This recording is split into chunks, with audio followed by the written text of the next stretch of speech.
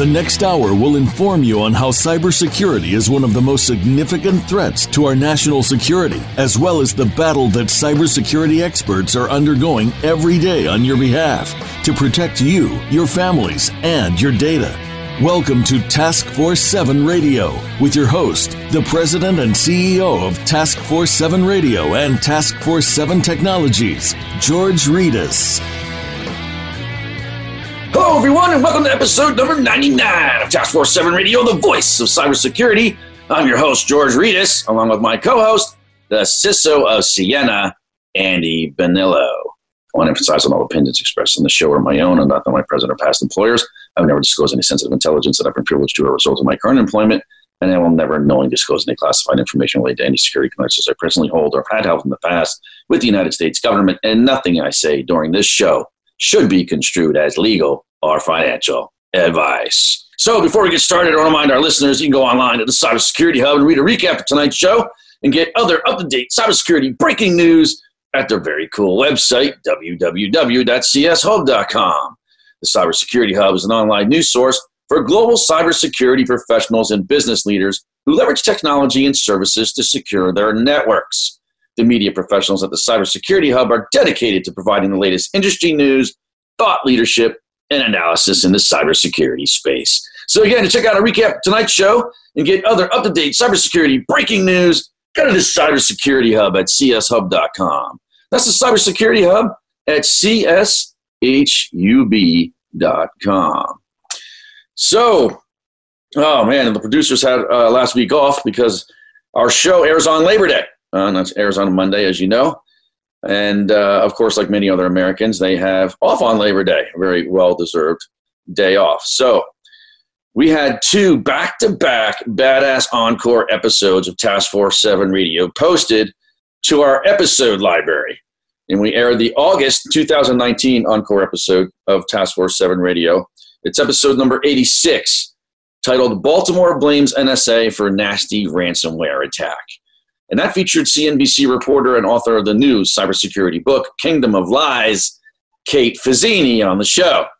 So if you missed this episode, this is the perfect opportunity to hear it. Kate did really, really well. The show, the episode, did phenomenal in the numbers.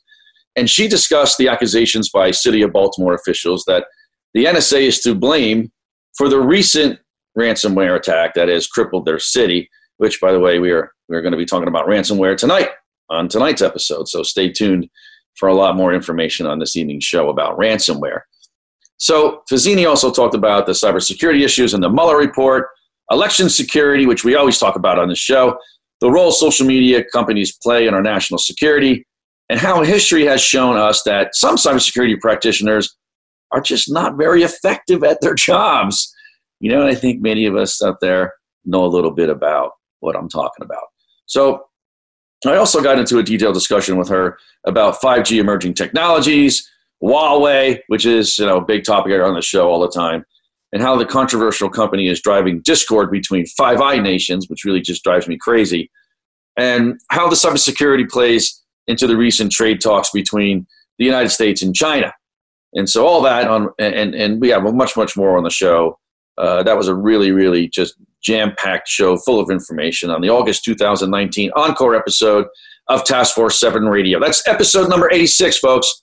Should you be close to the top of your library list for you right now. So if you just go there, it should be like probably number 2 right from the top. Very easy for you to find. So for the Labor Day holiday, we once again aired an encore episode for your listening pleasure. That was episode number 36, titled How Cybersecurity Can Enable Digital Transformation, with my good friend William Beer.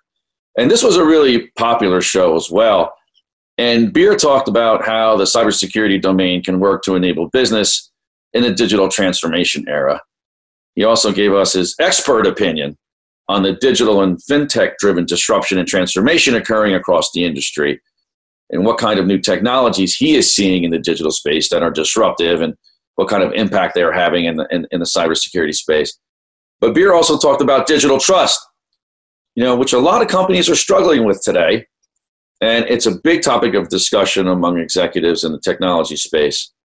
And he basically went over the importance of speed and agility in cybersecurity, which we can't emphasize enough, as well as the importance of managing third and fourth party risk in this whole process. So that's another encore episode posted on Labor Day. That's episode number 36 of Task Force 7 Radio. It's right at the top of your TF7 Radio episode library. It should be right there. Just go ahead and take a look. If you haven't listened to it yet, I highly recommend you do. And last but not least, it's been a really busy week here at Task Force 7 Radio. It's a lot of show, a lot of stuff going on. A big shout out and thank you to the IT Security Program Manager at KAI Partners, Jamal Hartenstein, for appearing on episode number 98 with co-host Andy Bonillo and I. Jamal delved into the difference between data privacy and data security and how both large and small organizations in both the public and private sectors approach implementing their cybersecurity programs differently. So Jamal spoke about what his favorite blockchain projects are. And I know every time we do blockchain on this show, everyone goes nuts. People really love this topic. And so we got to do a lot more full episodes full of blockchain topics. And he basically spoke about the blockchain topics that are his favorite, as well as the current dilemmas with immutability versus the right to be forgotten and the relationship these technologies have to data privacy and cybersecurity law. So Andy and I discussed with Jamal the importance of local law enforcement understanding current local, state, and federal cyber laws and what role cybersecurity plays in the execution of local law enforcement, as well as the effects these executive orders have coming down from the president on the cybersecurity industry. So I thought the local law enforcement discussion was particularly interesting. If you're in local law enforcement, you definitely want to take a listen. I think cybersecurity is much more important than the emphasis it's given in local law enforcement, and I think it could really help officers do their jobs much better and much differently than they do today if we had more training and awareness done on the local level. And so very interesting stuff. So if you're interested in data privacy and data security, it's really all the rage out there in the industry these days. Don't miss our last episode with Jamal Hartenstein. That's episode number 98 of Task Force 7 Radio. Well, if you're listening to us live on Voice America right now, or maybe someone just sent you a link to this episode, you might be wondering how you can listen to all of the previous Task Force 7 Radio episodes on playback. Just go to our new TF7 Radio site at www.tf7radio.com and hit the episode tab at the top of the homepage, and you can find all the TF7 Radio episodes at your fingertips. You can also search our guest library, which we think is the most impressive list of some of the most prolific cybersecurity professionals in the world. And of course, we have our news section as well, where you can check out all the latest cybersecurity news and news on Task Force 7 Radio. And you can even write comments on the different news articles and topics that we are talking about, which is also a lot of fun. So we're on at least 11 different playback mediums, folks. At least 11, I think 12 now. I think we're on 12 different playback mediums. You just hit the subscribe button at the top right of the homepage, and you'll see a list of the entire selection of playback mediums that you can go to. But most importantly, you can really subscribe right to our show, right from the TF7 Radio website, which we think is the best way to stay connected to the extended TF7 family going into the future. This way you get all the TF7 Radio updates right from the site, and as the site gets more robust, you'll get notified about TF7 extras and encore episodes like the ones I just spoke about that are really, really cool. TF7 news and events and information on the upcoming TF7 network too. So check us out, folks, www.tf7radio.com to hear any of our episodes at your convenience, 24/7, 365, anytime, anywhere around the globe. And as always, whatever you do, don't forget to subscribe. We love it when you subscribe. So tonight, we're going to have a special guest return to the show. His name is Alan Espinosa. And Alan is the current director of security operations for a company called Online Business Systems. It's a privately held information technology and business consultancy. And he brings more than 21 years of cybersecurity and IT experience to the show, spanning various companies, sectors, and industries, ranging from nonprofit organizations to global enterprises, including Siemens and Google. Espinosa has also been featured on NBC News regarding ID theft, juice jacking, ATM skimming, and all other personnel security concerns. He has written for multiple publications and has presented as a keynote speaker at a number of conferences throughout the country. And what's really cool about Alan Espinosa is he currently serves on the board of directors for the InfraGard National Members Alliance. That's a partnership between the FBI and members of the private sector, where he helps lead efforts to protect the 16 critical infrastructures of the United States. Specifically, he is the chairman of the InfraGard Technology Committee, which recommends and implements technology for the organization and partners with the FBI on technology roadmaps. So we're all jacked up about having Alan back on the show with us. So it's time, folks. It's my pleasure to welcome back to the show a member of the board of directors for InfraGard, Alan Espinosa. Alan, welcome back to Task Force 7 Radio. Oh, thank you, George. My pleasure to be back, and always an honor to be on with you. Hey, we're really glad you're here with us. And lately, there's been so many reports and high-profile incidents around ransomware. We thought it's time to do a show and talk a little bit about ransomware, and we figured there was no better guy than you to come on and talk to us about it. So let's level set the conversation for the folks out there right off the bat. What is ransomware? So we just get the definition and we're all speaking from the same sheet of music. Sure, absolutely. So ransomware is essentially a software that gets installed on someone's computer unwillingly, and we can get into that later, and it encrypts the person's files. Translation, encryption is really locking files. So if you kind of think about it, picture physical files that you may have laying around at home, and someone sort of coming, if you will, and throwing them in a file cabinet, locking it, walking away, and saying to you, hey, you want your files back? You want the key to this file cabinet? Now you're going to have to pay me. And so therefore, that's why it's called ransomware. They hold your files, your data at ransom. And that could be, your personal computer, someone's personal computer, it could be corporations, servers, all sorts of systems could be held at ransom. So this type of criminal activity is proliferating very fast across a variety of different sectors and verticals and different geographic locations. It seems no one's safe. And how does this ransomware actually spread in the network? So there are several different ways. So the ransomware needs to be installed, right? And so one of the ways that happens, one of the most common ways really, is through email attachments. So the malicious actors, by the way, that perpetrate this, they don't necessarily target a person per se, although sometimes they do, or a corporation, but they'll send out emails, and we can talk more about that, but they'll send out emails, and the email will arrive in someone's inbox, and they'll be curious about it, and there'll be an attachment. It could be a PDF file, it could be a Word doc, it could be any variety of files, quite honestly. They click, they open that file, and then the ransomware gets installed. And the moment it gets installed, that's it. At that point, they have your data captive, and you have to, you have to kind of take it from there. Other ways of it installing are what are called drive-by downloads. So that's where you visit a site that is hosting the malware. So the malicious actors, they actually set up websites that have this code on it. And the moment you visit it, it attempts at least to install onto a person's computer. So there are different ways that you may end up in those websites, by the way. Right. So there's phishing attacks, and then there's drive-by attacks, right? So this speaks to, I think, the cybersecurity hygiene and the actual need for employees to have access to external email. And when I think about this across organizations, and I talk to people, there really are no restrictions to external email in most organizations. Just everybody has it. Everybody has access to this, and if you didn't have access to it, you didn't really need it, right? You didn't have access to it, then that would eliminate one of these attack vectors that you're talking about, wouldn't it?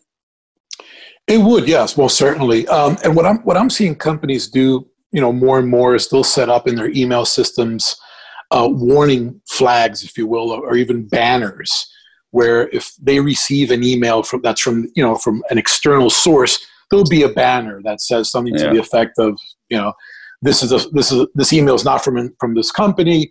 Please be careful opening the attachment, etc. So there are kind of measures like that. But yeah, at the end of the day, in order to transact business, for the most part, in most roles, at least in modern day, folks need email. They need to utilize email. So.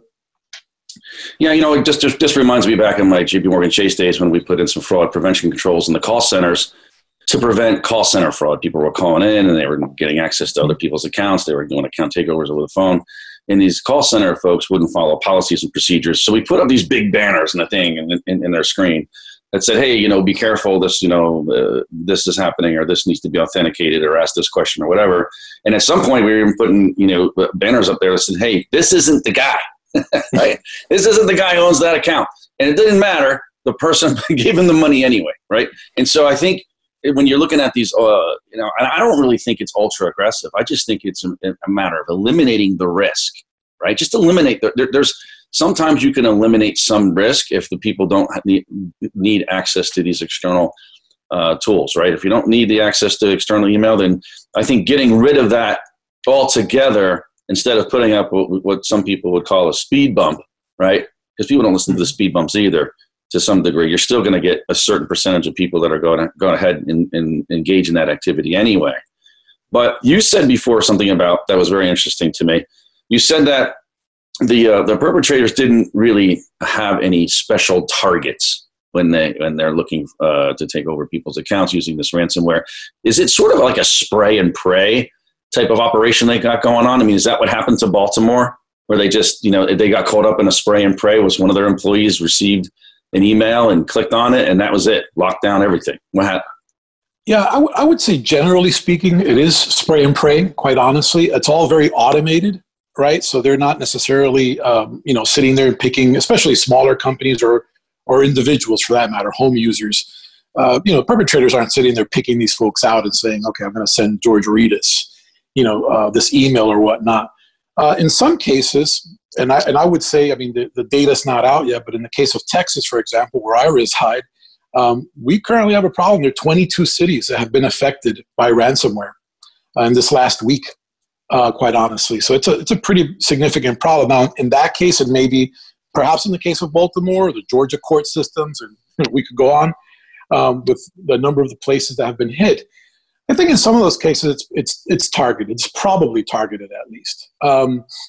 Because if you look at the targets, they're what I would call soft targets, quite honestly, when it comes to cybersecurity posture. It's typically cities. It's government, local government who, oftentimes doesn't have the funds, quite honestly. It's not a matter of lack of desire, but it's a lack of funds. I just read network yesterday. Segmentation is not always there either, right? So you could have the water department on the same network as the sheriff's department, and somebody clicks on one, it routes to one department to another, right? The critical systems are just so interconnected. It's scary. Absolutely, yeah. And again, it boils down, I've worked with them, it comes down to resources. I know in Texas, again, with the little information we have currently, it appears that what these cities had in common was a particular IT service provider. Again, the info is not out, but that's what it appears.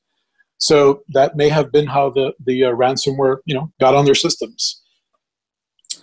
So it seems to me that, you made a really good point about these local governments, right? Not only are they, I guess, more susceptible because they don't have the controls in place, their defense and death posture really isn't there, right? It's not solid by any means. But not only that, but they have these emergency services that people's lives, depend on. Like, people depend on, 911 emergency services. And then, if you call the ambulance is going to show up to your house, and have all these medical records at hospitals that, people can't get access to. I mean, they're incentivized to pay, right? So what are your options if you get ransomware? What are the usual options that you get from these bad guys? So from the bad guys, the option you get from them is really one option, and that is to pay. So once the system is infected, there'll be a notification that shows up on your screen, essentially telling you have X amount of time. Some of them give you more than others. 3 days seems to be more or less the average amount of time. They'll tell you that. That's it? They're giving you 3 days? Yeah. Well, yeah. And interestingly enough, they actually sometimes they present to you sort of tiers of payment. So they'll say, well, if you pay within 36 hours, it'll be X amount. But if you go beyond that, it'll be another amount. They actually like a flash sale. Exactly. Yeah.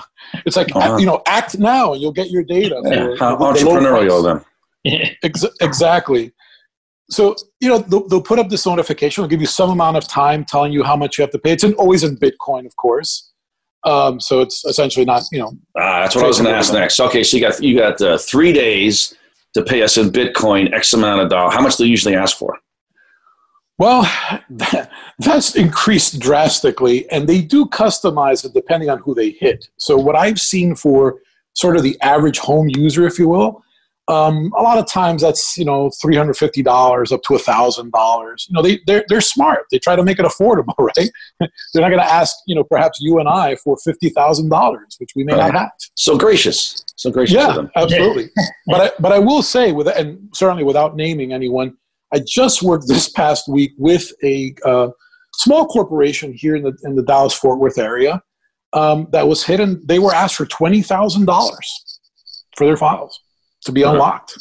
So, but George, to answer your question about options, so, one option, of course, is to pay the ransom.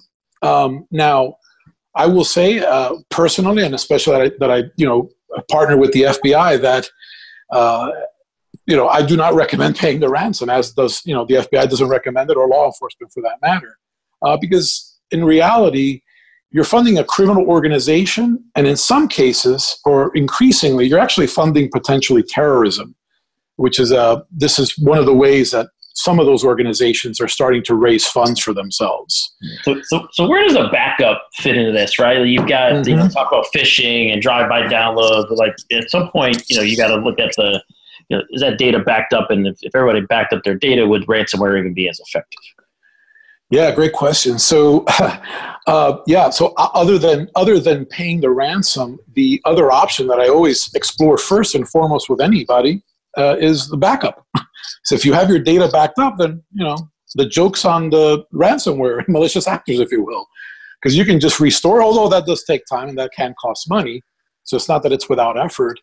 But yeah, if you have a good backup of your data, then you should be in pretty good shape, and hopefully there's minimize the loss. It definitely costs time and money, and I think that's one of the reasons why a lot of companies don't have a backup, because they're always cutting corners and trying to cut costs and doing things, and then they get caught up in something like this, and then they have their options are to pay or not to pay, and it's such a terrible position to be in.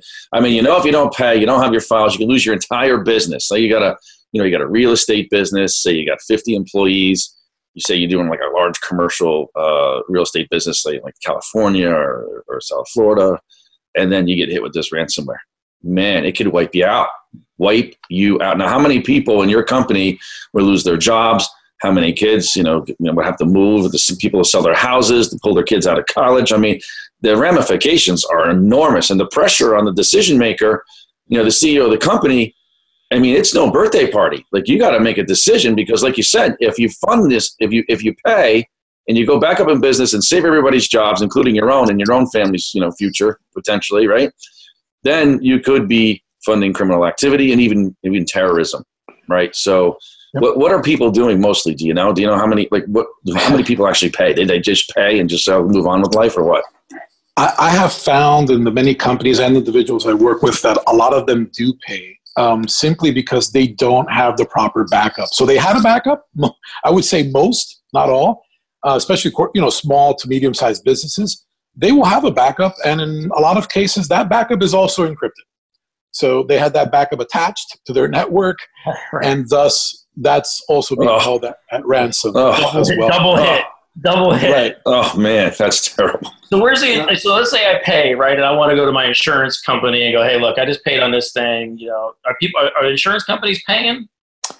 They are. As a matter of fact, Lake City, Florida, just recently was held at ransom, and the ransom was $460,000.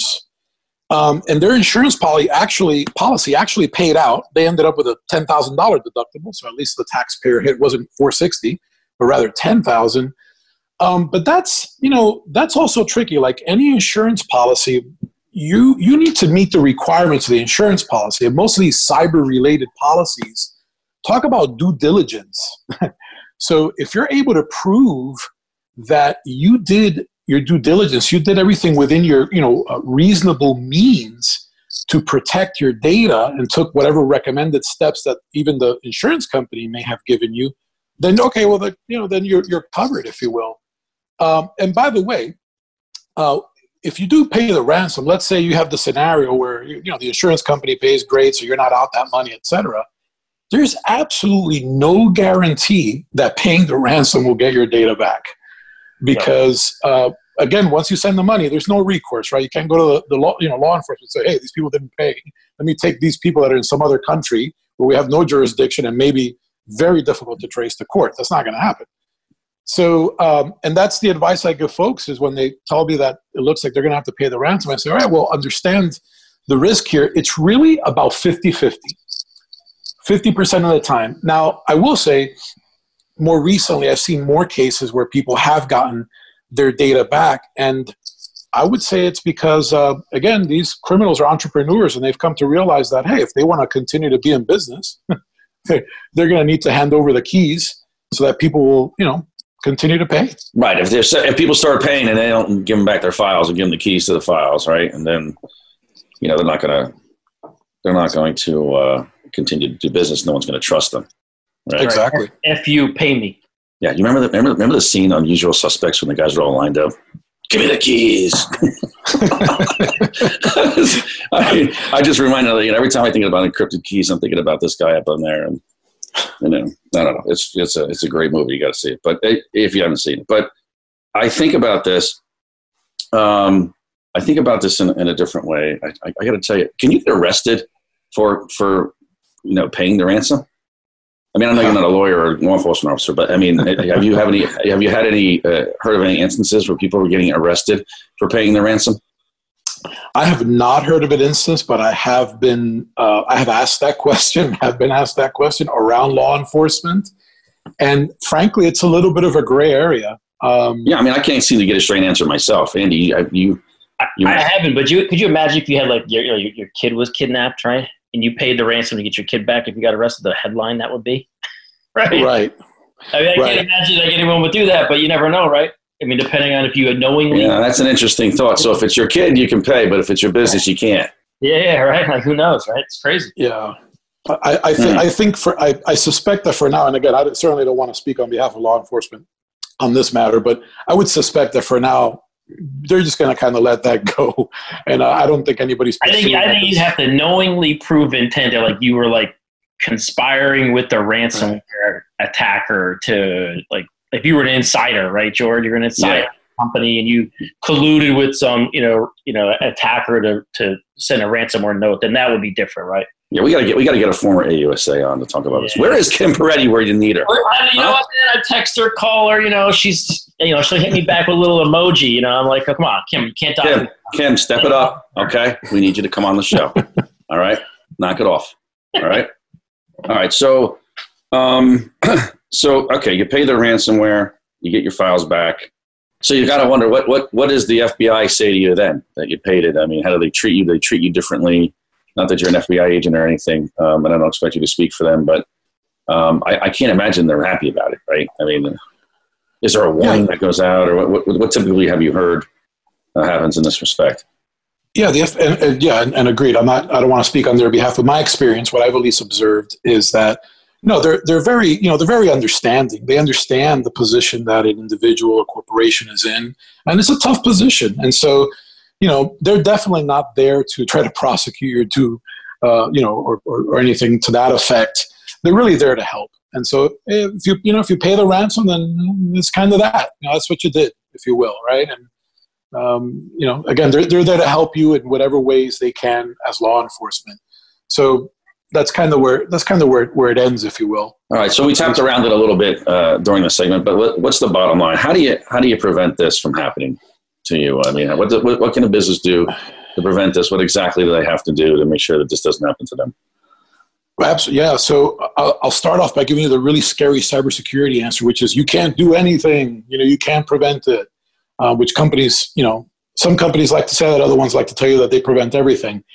I'll tell you that in reality, well, like a lot of things in life, you can't 100% prevent it. There is no technology or processes to put in place that would absolutely 100% prevent it. The technology as well as people are, fallible.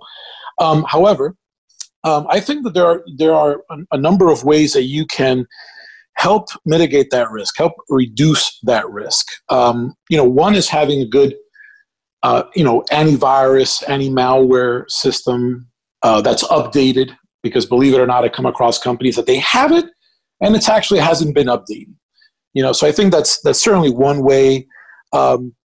DNS protection. So one of the top things that I recommend is, and there are a few vendors that do this, is having tools installed, in particular sort of a DNS filter, if you will, where any request from a computer that goes out to the internet to go to a website, whether it's by the domain name itself, or an actual IP address directly, gets filtered.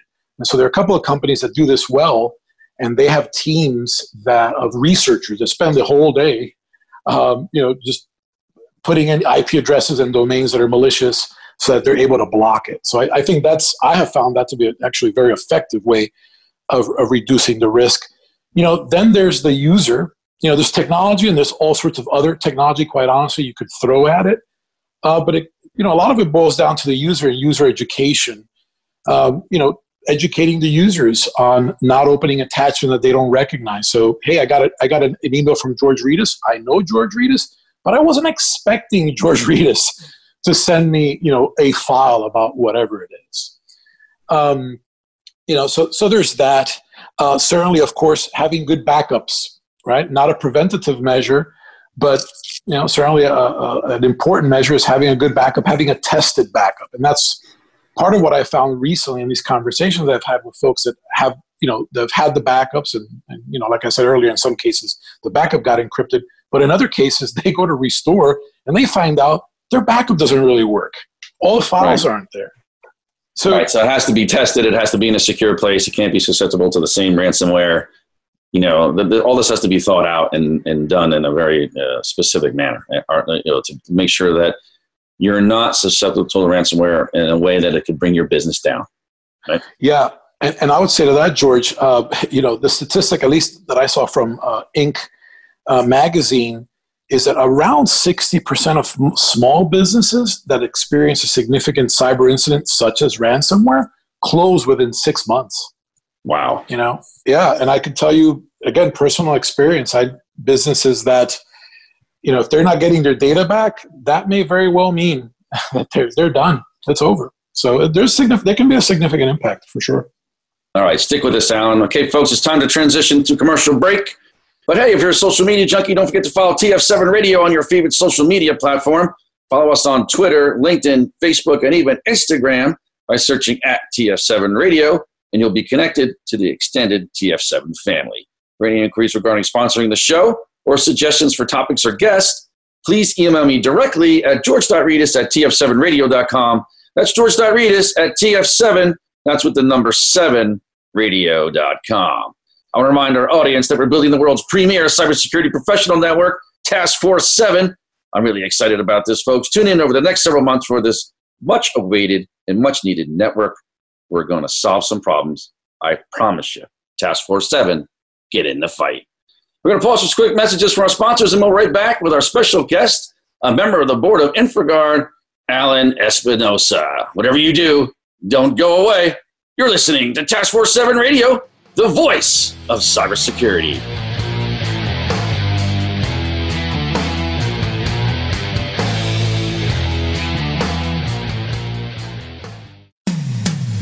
When it comes to business, you'll find the experts here. Voice America Business Network.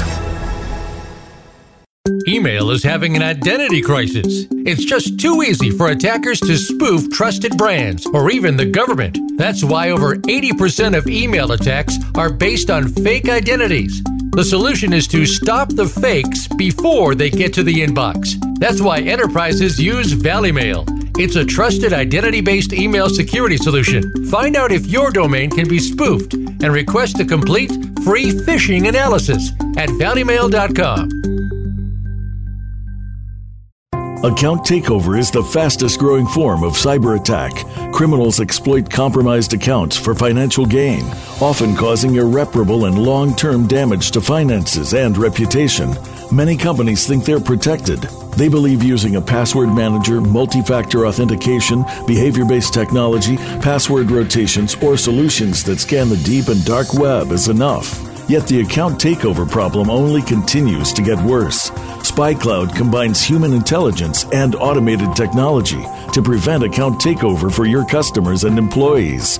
We recover stolen credentials early in the account takeover life cycle before the credentials are sold on dark forums. Check your exposure for free at spycloud.com. We're not your typical security vendor. In fact, the script for this ad was written by an engineer, not a marketing guru. Because at SOC Prime, we're focused on features that matter to our users. Our threat detection marketplace has over 30,000 cross-platform SIM and EDR rules. Our downloadable Sigma, Yara, and Snort detections can be deployed with just a few clicks, and are mapped to the MITRE ATT&CK framework, enabling quicker and more strategic detection. With support from SOC Prime's veteran team and our community of contributors, we bridge the blue team skills gap and cover emerging threats with daily releases of new content. Nearly 3/4 of the threat detection marketplace is free to download. Register for free at tdm.socprime.com with promo code RADIO2019 to receive one free key to unlock premium content. That's tdm.socprime.com. Promo code RADIO2019. Become our friend on Facebook. Post your thoughts about our shows and network on our timeline. Visit facebook.com/Voice America.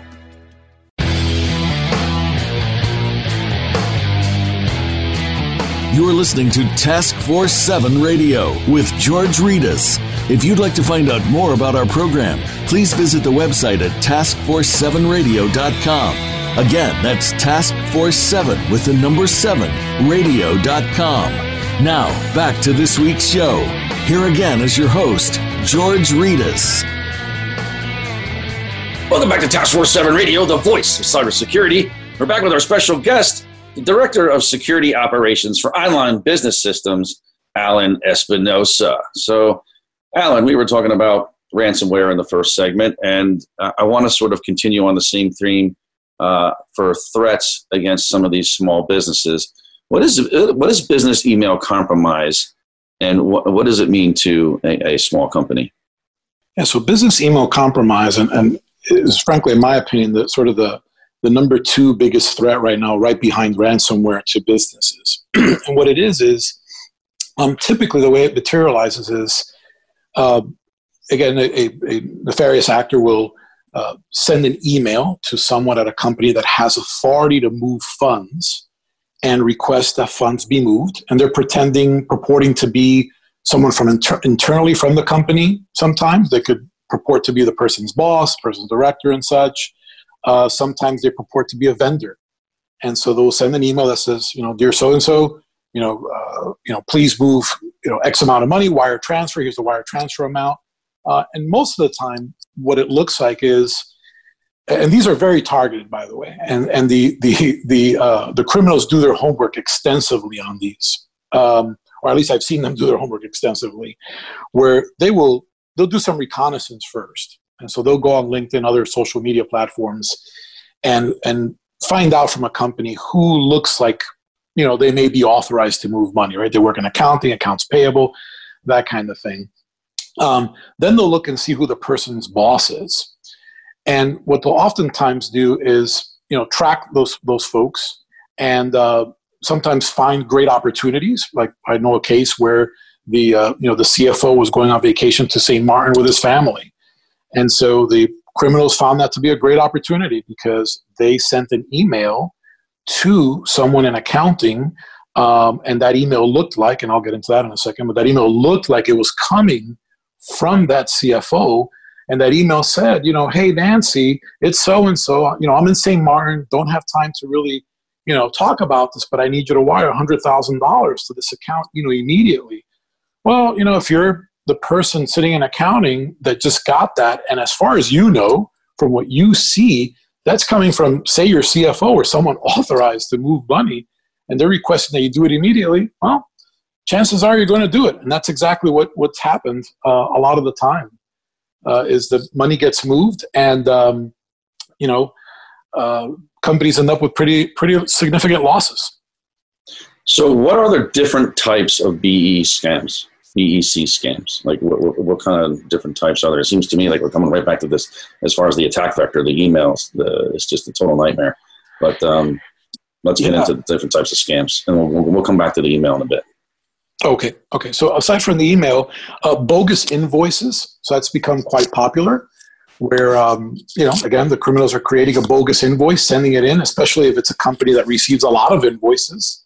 And for that matter, a lot of times the bogus invoices look like they're from a vendor that said company utilizes. And so, they just go ahead and pay the invoice, and maybe they'll put a note in there that says, hey, please update your information. We have a new wire transfer number. Please utilize that instead. And so, and for the most part, companies are not, especially smaller to mid-sized companies, they're not necessarily picking up the phone and validating that every invoice they receive, especially if they receive a lot of them, are valid. What I find how often is this successful?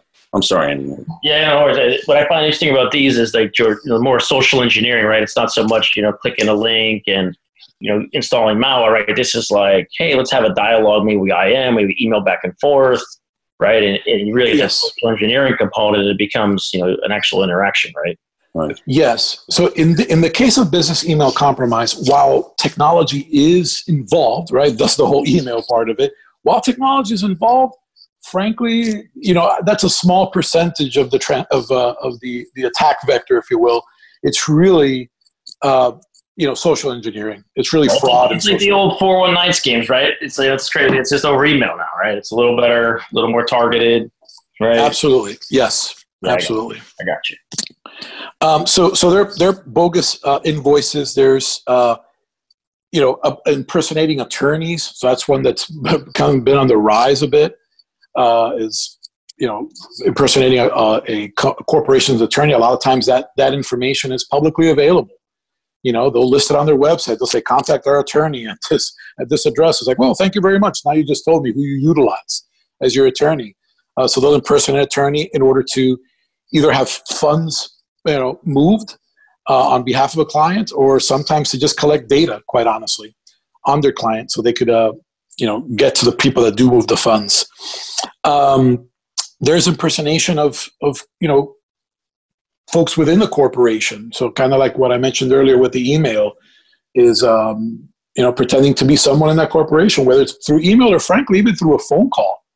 I once did a sort of a side gig with a company where I got to call a particular client that had wanted us to social engineer them and see how far we got. And, I would call and tell people I was with IT.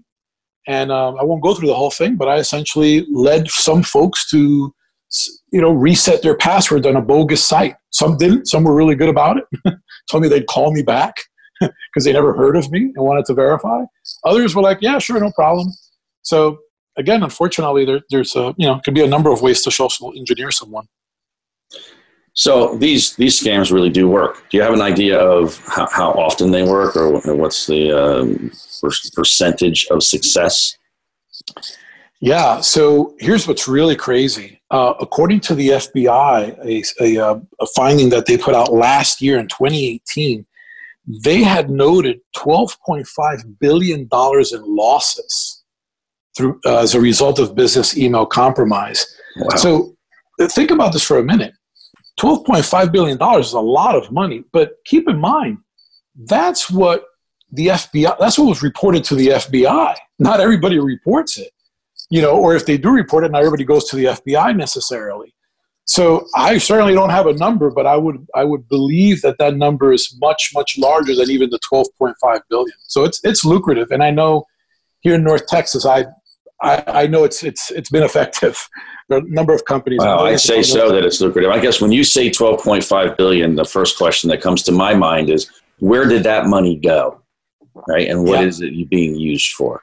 Obviously, criminals are probably taking a huge chunk of that. But how much of that money went to fund anti-American interest around the globe and anti-Western interests? I mean, there's got to be some type of information, intelligence on that, because that's what really, I think, and I would hope, would motivate a lot of people to put in a lot more stringent controls around this. It's just not businesses losing money, right? It's just, that's not where it ends, right?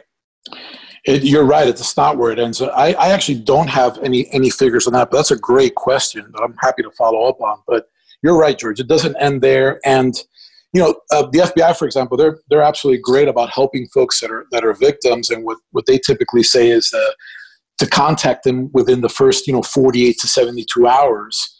And there's a chance, no guarantee, of course, that if they're able to get to it in time, it could get intercepted via the SWIFT system or other money transfer systems that are utilized internationally. But unfortunately, a lot of businesses don't know to contact law enforcement. I think a lot that I've spoken to are embarrassed to really contact anybody about it. But once the money's gone, once it has absolutely passed all the various banking systems and controls that we have in place in the U.S., and it's gone to such and such country, it's always overseas, and it's always some country that we have absolutely no jurisdiction, extradition, nothing. Once it's there, that's it. It's gone. It's just gone. You're not seeing it again. It's over. So how can this be prevented now? What should we, what kind of tips can we give small businesses in a sense that they can actually start building their security posture to prevent this from happening to them? Yeah. So, technically there's some controls you can put in place. It kind of even goes back to the ransomware discussion, where you can put the banner that says this email is not coming from this network. And that one, believe it or not, is kind of important because part of what's happening oftentimes with business email compromise is the criminals, they send an email from essentially, you could say, one of two accounts. Either A, they've gotten into your system, okay, so they've gotten into someone's account and they're actually utilizing that account, in which case that's very bad news because that account is legitimate, right? And it's internal in the company. But more often than not, what they do is they'll set up a domain name that's written out and spelled very similarly to your domain name. And I'm seeing this more now with, sort of them getting more creative with the use of homograph, sort of phishing, where they're taking, I'll give you an example. They're taking the Greek O, which is similar to the Latin O, which is similar to the Cyrillic O, okay? And they might send an email that looks like it's coming from Bank of America, right? The O and the of. But in reality, that O is not an English O. And so it's not coming from Bank of America. But you think it is because you look at it quickly and, I don't think you can blame people. You take a look at it and say, yeah, this is coming from Bank of America, for example, and you trust it. And so they're getting more and more slick with that. Sometimes they'll just, kind of spell it slightly differently. They'll make it as such, the domain name itself, the email address, they'll make it as such that a typical quick glance, which is what we do. I think most of us don't have time to sit there and focus on the email address for a couple of minutes. A quick glance, you won't catch it. So I think the banner, as much as it doesn't seem terribly useful sometimes, is something to do, is put the banner on email addresses on your internal system whenever an external email address sends an email to you. I think that certainly putting good processes in place. So again, there's no technology, but this one really more than anything boils down to good processes. And I think so. And I think it's somewhat similar to the controls in ransomware around the email, but of course we went, move money is a totally different thing. Move money controls are totally different. I think, there obviously can be controls in there to mitigate this type of risk and making sure you authenticate that the original message and the request is actually coming from the customer. We've done a lot of this in the banks, and obviously some of these small businesses don't have the controls that the banks do to make sure this doesn't happen. Not to say it doesn't happen in the big banks, because it does, right? It happens from time to time, but I think, there are controls in place to mitigate this to a great deal. So if you're a VEC victim, what do you do? I mean, can law enforcement really help you at this point? Or is it something that you just lick your wounds and move on? Yeah, I think the very first thing you do, quite honestly, is pick up the phone and call law enforcement. Yeah, I highly recommend calling the FBI, but you could call the Secret Service, you could call other agencies, but do it immediately because you're on the clock. The time, the clock is ticking, and the money may be recoverable. Yeah, and so make sure you go. It's federal law enforcement, right? Because you want to be able to stop that money, before it hits international lines, right? Correct. Yeah. I mean, if you call your local law enforcement, it's just going to probably take a little bit more time to escalate up the chain, if you will. So, yeah, I do recommend federal law enforcement to be the first. Yeah, definitely. And you're right. You're on the clock, and there is a period of time there where there could be a possibility that money could be recoverable. So act fast.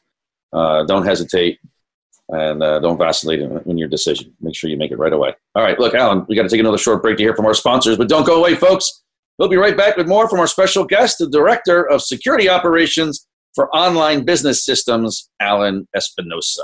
You're listening to Task Force 7 Radio, the voice of cybersecurity.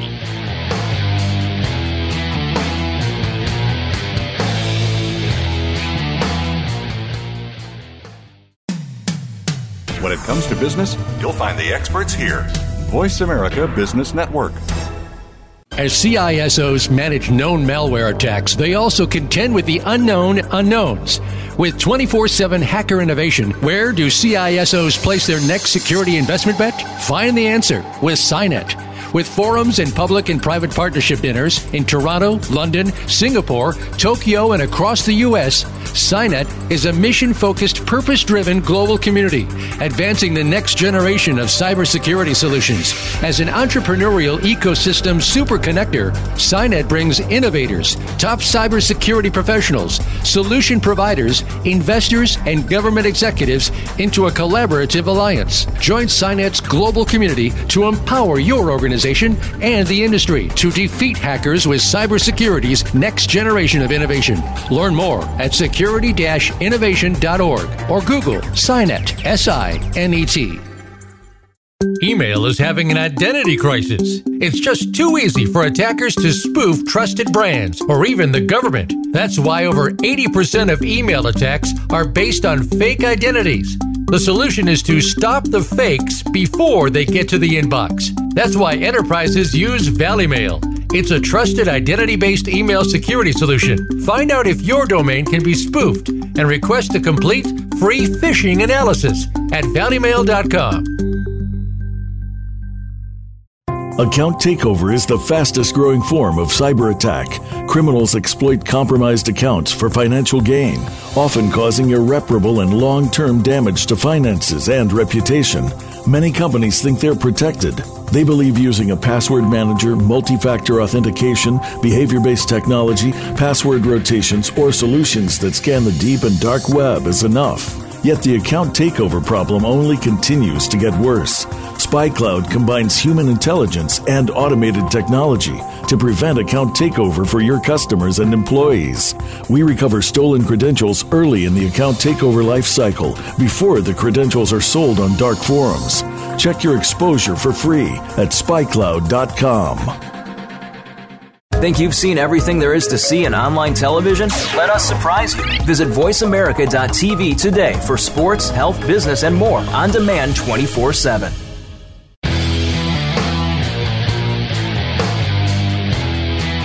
You're listening to Task Force 7 Radio with George Ritas. If you'd like to find out more about our program, please visit the website at taskforce7radio.com. Again, that's Task Force 7 with the number 7, radio.com. Now, back to this week's show. Here again is your host, George Ritas. Welcome back to Task Force 7 Radio, the voice of cybersecurity. We're back with our special guest, a member of the board of directors for InfraGard, Alan Espinosa. So, Alan, I want to talk a little bit about people traveling internationally, right? We're talking about all kinds of dangers to small businesses, and small business people often travel overseas to garner business. What should people traveling internationally be concerned about when it comes to their data and their privacy? Oh, they should certainly be concerned about their data and their privacy. Well, their privacy not being present and their data getting into the hands of others, be it the government or, other businesses and criminals and such. There are, I think we see it in the news oftentimes. There are certain countries that stand out that I think it's fairly well known at this point that they monitor just about everything. We'll call them out a little bit here, China, Russia, and such. But the reality is that I, highly recommend that if you have data, whatever it is, your personal data, corporate data, if you have data that you do not want in anyone else's hands other than your own and whoever you've authorized, and you're traveling to another country, you're taking a device, mobile phone, tablet, laptop, whatever it is, Number one, I recommend that you look at that country's laws when it comes to search and seizure. You'll find it interesting that there are countries that absolutely reserve the right, the U.S. is one of them, to seize your device without a warrant upon entry. And so they could just put out their hand and ask for it and say, yeah, we like your phone. Unlock this for us. We'd like to take a look at your phone. And in some cases, they could, keep it up to several days, quite honestly. So I would be concerned about that. I'd be concerned about, countries looking at seizing your devices, looking at your data. So that's kind of scary. I mean, you go someplace overseas and it gets seized, that your devices get seized at customs. Can you really expect to ever see that device again? I mean, no, I wouldn't. Yeah, I wouldn't. I'm just assuming it's not. Right? You have to personally go recover it from customs in some of those countries, and so it's like when you be back. Right. Yeah. Yeah. I don't. So this is a really big issue. We could probably do a whole freaking show on this, right? But yeah. If I may, there's a particular I won't name him, but a particular cybersecurity industry expert who, upon traveling to Germany, right, which Germany is a friendly country with the U.S. for sure. Upon arriving in Germany, he was asked for his mobile phone. And he refused. He said, I'm not giving this to you. And they said, okay, well, you have one of two choices. You either A, surrender it and we'll let you into the country, or B, you don't have to surrender it and we're banning you for 5 years. So, sometimes you get an ultimatum like that. So what do you do? Yeah. Well, so, here's some of the sort of the recommendations I have. Frankly, the top recommendation is don't take it. Okay, if you have a device that either has sensitive data on it or has access to sensitive data, so it doesn't necessarily have to reside on it, but you could access it from said device, frankly, don't take it with you. Get a burner phone, as we call it. Just buy an inexpensive phone that you're going to take with you and essentially utilize it if you need to, and then throw it in the garbage. There are other devices you could take with you to not necessarily compromise your data. If you have to take data, if you say, I have no choice, I'm doing a business transaction or something in a foreign country, whichever one it is, and I have to take data, well then, I suggest taking on an encrypted USB drive. Okay, so kind of minimize the exposure here to USB drive.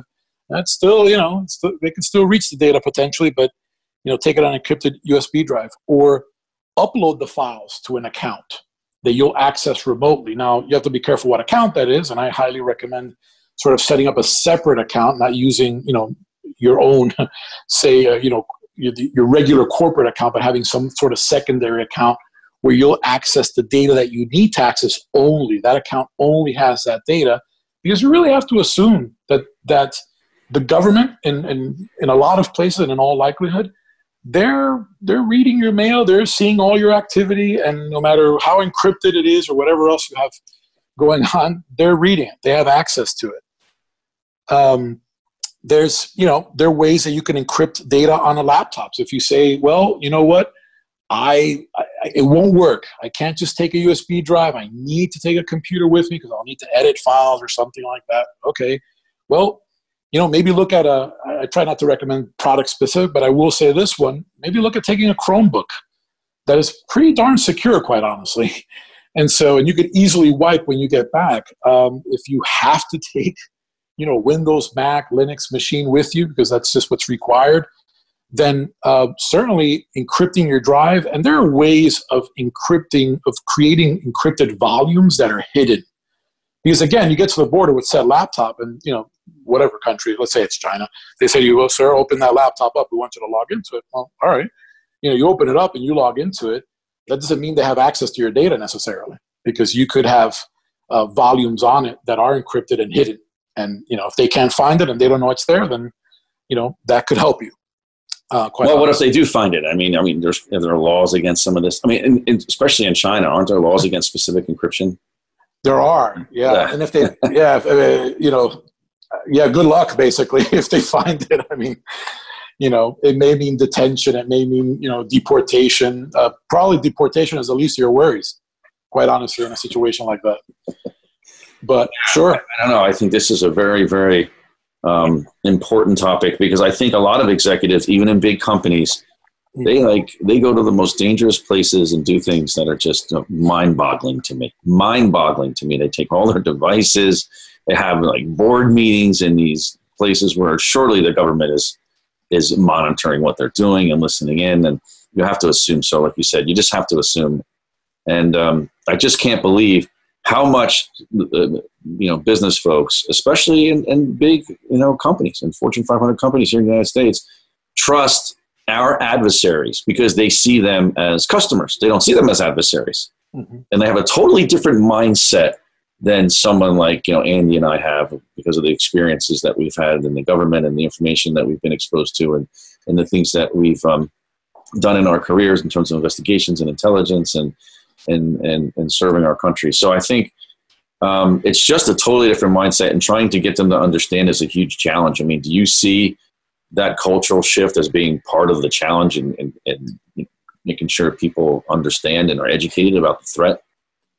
Yeah, absolutely. And so what I'm seeing, especially with larger enterprises, is they're getting this, they're understanding this now. And so I would say large percentage of large enterprises have corporate security policies, and they have actual devices and processes in place to assist folks that have a business need to go to some of these countries, or even if they're going on a personal. Are in place. If you're going to travel here, this is the protocol for your device, right?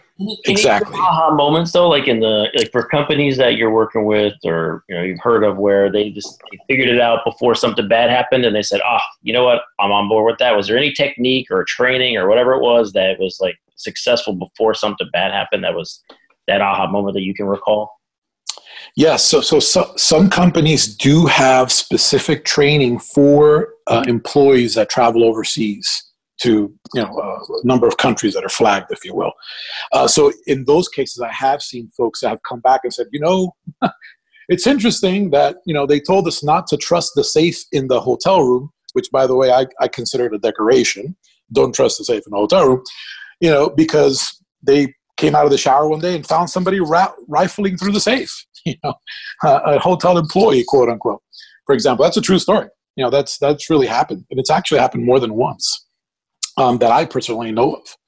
So yeah, it's in that case, what saved them was that they understood not to put things in the safe, to keep certain things with them. So they actually took the device into the shower with them, into the bathroom at least, maybe not the shower. So yeah, it's one of the cases of many where the user training and the vigilance by the corporation paid off.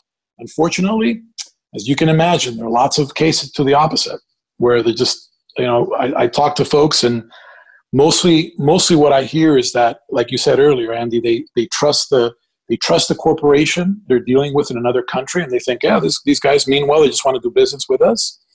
Or they just think that their security is good enough. We've taken the laptop, it's encrypted, my security team's done all they can. And here's the challenge. If you're dealing with a nation state, that's a different ballgame. You're not just dealing with some small-time criminal. You're dealing with a nation state. All those sophisticated tools you have, they'll help, but they're not necessarily a guarantee. So what do you do when you return? You go to one of these dangerous countries. You have to assume, I think, that say you take a drone device, or I guess there's two courses of action: if you take your drone device or if you take your own device over there. When you get back, what's the process? Yeah, if you take a sort of a burner type device, then for me it's drop it in the garbage. Basically, please don't come back and go hop on Wi-Fi in your corporation or at home. And sign in and such. If it's a burner device, literally crack it, throw it in the garbage, do what you want, but just get rid of it. So destroy it. Absolutely. And dispose of it. Yes, consider it compromised. Just consider it compromised. Now, don't do anything to it first. Don't wipe it. Don't forensic. Don't reset everything. Just throw it. Just destroy it. You can, sure. Those things are useful, but I would say physical destruction trumps everything else. So if you can break the chip, I've done this. I've opened it up and just snapped the SD chip, the onboard memory. Then you're in business. That's going to be pretty either impossible or extremely difficult for someone to recover. But just throw it out, quite honestly. If you're coming back with your, with your corporation's laptop, well, by all means, follow whatever their policy is. I don't want to interfere with a corporation's policy. You need to follow their recommendations. If it's your own, or if you are in a small company and don't have said policies, then frankly, wiping the machine. So in other words, reformatting, erasing everything that's on there using a strong, wiping software, and then reinstalling everything at minimum, at absolute minimum, when it comes to laptops and those kind of devices. Alan, thanks so much for coming on the show. I really appreciate you. We got to have you back on, maybe with some of your friends in the FBI, and maybe you can put you on a panel or something, have some fun. I really appreciate it, man. Thanks. You bet. My pleasure, George. Thank you, guys. Before I go, I want to remind our listeners to visit the Cybersecurity Hub to read a recap of tonight's show and get other up-to-date cybersecurity breaking news at www.cshub.com. That's the Cybersecurity Hub at cshub.com. Thanks for tuning in. You're listening to Task Force 7 Radio, the voice of cybersecurity. Stay frosty out there.